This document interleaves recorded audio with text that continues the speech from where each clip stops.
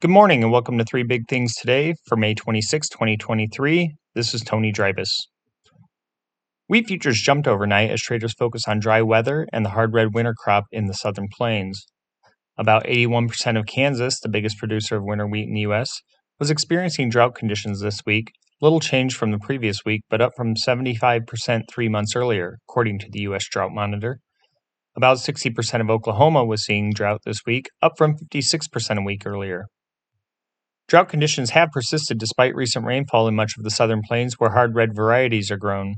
As much as 6 times the normal amount of precipitation has fallen in the past 2 weeks, National Weather Service data show.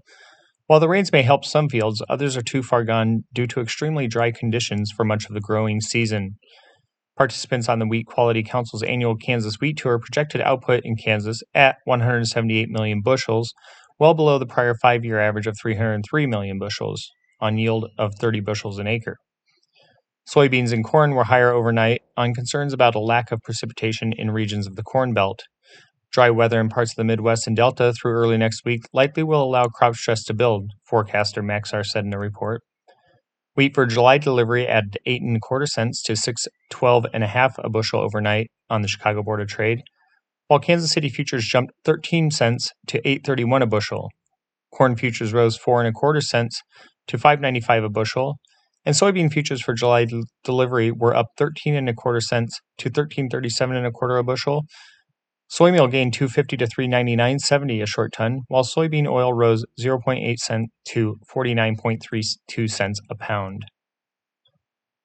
Export sales of soybeans rose week to week, while cancellations of corn and wheat orders by overseas buyers resulted in net reductions, according to data from the USDA.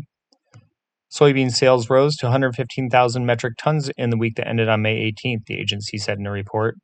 That's up from 17,000 tons a week earlier, but down 26% from the prior 5-year average.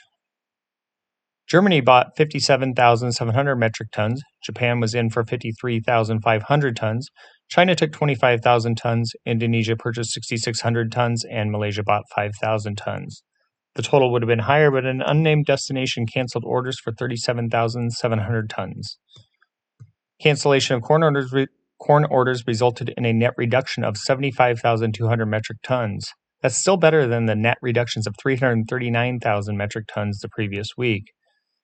Mexico purchased 216,100 metric tons, Japan took 185,700 tons, Morocco was in for 19,800 tons, Jamaica bought 18,100 tons, and Taiwan was in for 10,900 tons. China, however, nixed shipments of 331,600 metric tons. An unnamed country canceled cargoes of 216,700 tons, and Honduras and Colombia also refused orders last week. Wheat cancellations resulted in net reductions of 45,100 metric tons, the lowest since the marketing year started on June 1. That's similar to the previous week's net reductions of 42,100 tons. China bought 68,000 tons of U.S. wheat. Nigeria took 15,900 tons. Ecuador purchased 9,600 tons, and South Korea and Colombia each were in for a small amount. Japan canceled cargoes of 63,100 tons, an unnamed destination nixed shipments of 59,400 tons, and the Philippines refused orders for 16,000 tons of U.S. wheat, the USDA said in its report. In weather, flood watches have given way to warnings overnight as thunderstorms produced extremely heavy rainfall in parts of northwestern Kansas, according to the National Weather Service. Rivers, creeks, and streams likely will flood low-lying areas. More thunderstorms are possible this afternoon into the evening across much of western Kansas, the agency said. The strongest storms will be capable of producing large hail and damaging winds. Flash flood warnings are in effect in parts of the Texas Panhandle and counties in eastern New Mexico. Severe thunderstorm watches also have been issued, the agency said.